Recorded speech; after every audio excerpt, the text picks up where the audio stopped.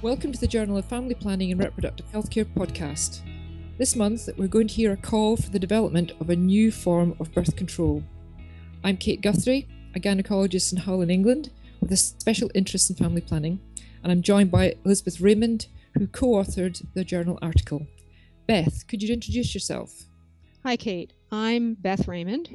I'm a gynecologist, or I used to be a gynecologist, and now I'm a scientist working at Gynuity Health Projects, which is a reproductive health and technical assistance organization located in New York City.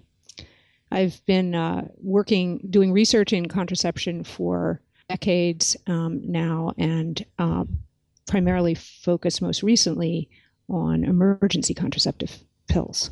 Could you just run past me? How would you describe what your paper's really about? Well, as you mentioned, it's really about an idea. My co-authors and I felt like women need more options than they have now for preventing unintended pregnancies. So we wrote this paper to advocate for the development of a new type of fertility regulation method. Why did you and your co-authors feel you needed to write this paper right now? Well, the currently available methods, as you know, all have to be used before sex. And we thought a method that a woman could use after sex would be useful. Some people find that obtaining and using contraception before they have sex can be challenging. They forget, or they get carried away, or they just like to be spontaneous, and they might appreciate having a method that they could use after sex. What do you think would be the challenges in developing this kind of contraceptive method? Because it's very different from what we have available just now, as you just said. But let me explain first what sort of the key difference here is. All currently available contraceptives are designed to act before fertilization. Condoms, for example, do this by blocking sperm from getting to the egg. Birth control pills and other hormonal methods do this by preventing ovulation, preventing the egg from being released from the ovary. But they all have to be active before fertilization occurs. So what we're talking about here is a method that would act after fertilization has occurred, after the sperm has fertilized the egg. And there would be several challenges in developing a method like this. One would be technical. We'd have to find a drug regimen that would actually do this. That is a challenge, but we expect that that's doable. The bigger challenge here is political. A method that acts after fertilization would be considered by some people to be an abortion method. And that raises a lot of concerns among some people. So to be clear, we're talking about something here that's very different from what we call emergency contraception. Well, it's different in some ways and similar in some ways. A woman uses emergency contraception also after she has sex. But the most commonly used kind of emergency contraception, which is levonorgestrel-based emergency contraceptive pills, as best as we know, seem to work either entirely or certainly primarily by preventing ovulation. So if a woman takes those pills after ovulation has occurred, they don't work. Which is why these kind of emergency contraceptive pills need to be taken fairly promptly after sex, within a few days.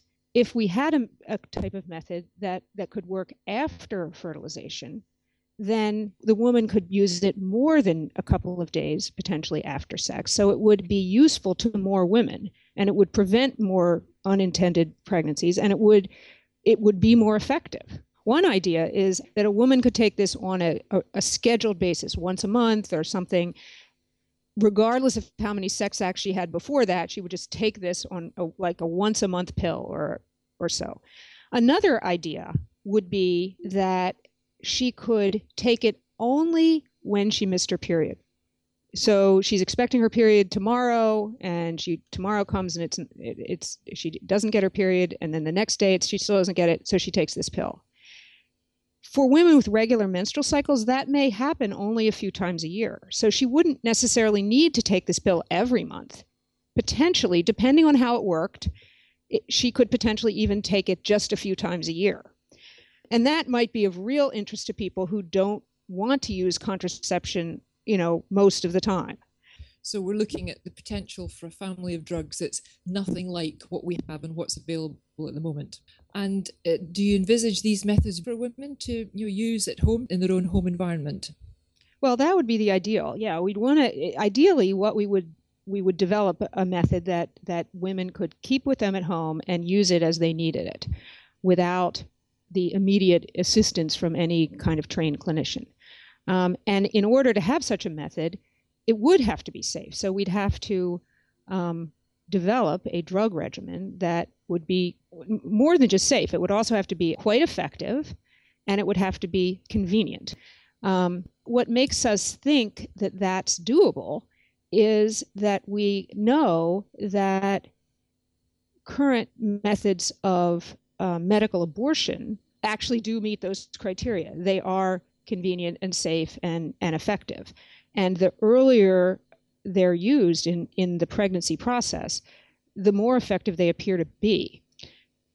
Now, nobody's really tested or done a lot of work on using those particular drugs. So medical abortion uses mifepristone and misoprostol, two different drugs, and they're taken at least a day apart.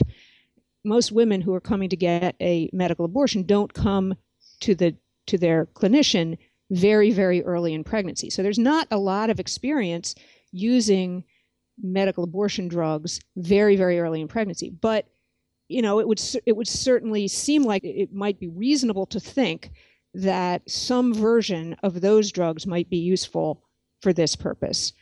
Has anybody done any pre-work on how women might feel about this?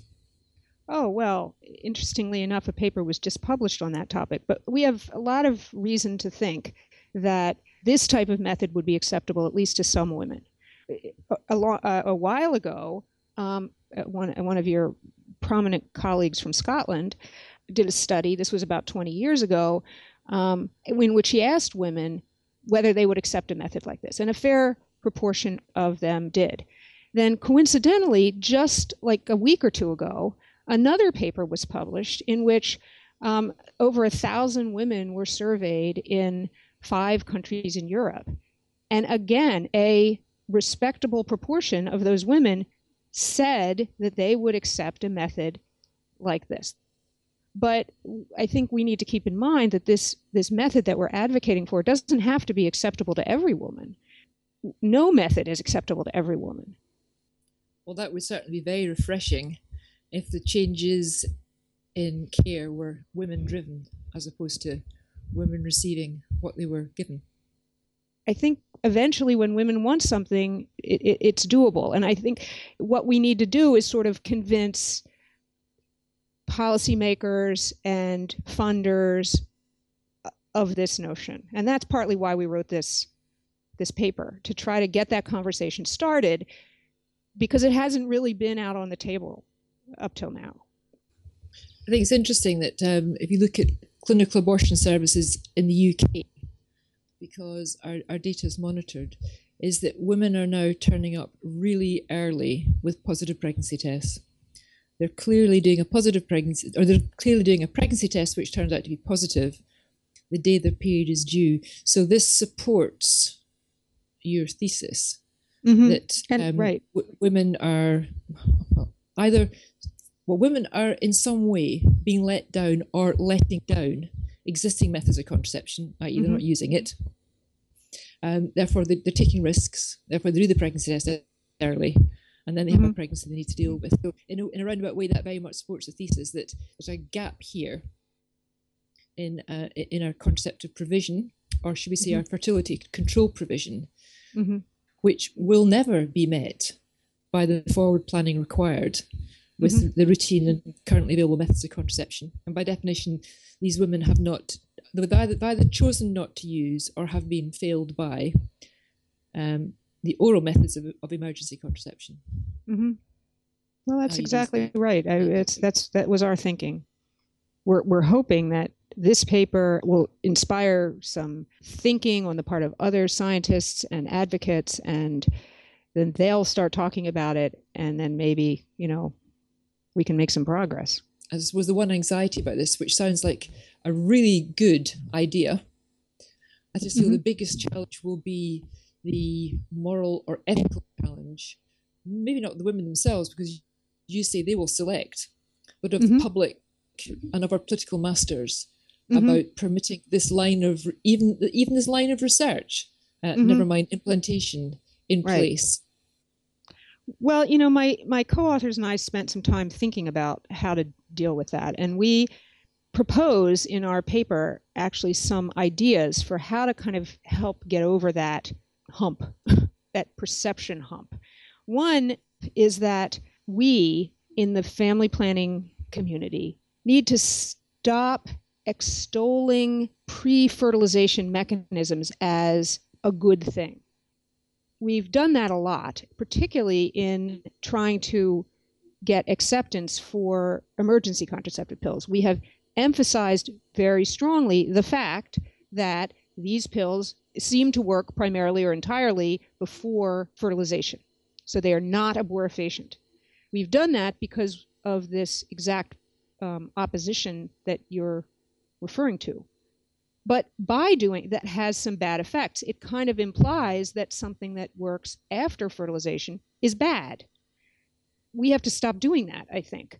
Something that works after fertilization is not necessarily bad for all women. In fact, a method that works after fertilization would be more effective. A point related to this is that many of the most effective contraceptives that we use now actually do have, we believe, some post-fertilization effect. Intrauterine devices, for example, that's clearly true for. People have postulated that hormonal methods cause profound changes to the endometrium, for example. Now, whether those changes are sufficient to prevent implantation is not entirely clear. And even breastfeeding has been postulated to have effects, hormonal effects, that prevent pregnancy even in ovulatory cycles. So some of the methods that we use widely now and that are the most effective methods have or may have post-fertilization effects. So this is good. And we should potentially make the politicians and funders aware of these facts. And maybe that would help make them less scared, I guess, of this kind of idea. I think the best way to really do this is to start working and start developing this type of method and to do some of the kinds of research into acceptability that we were talking about earlier, because success breeds success.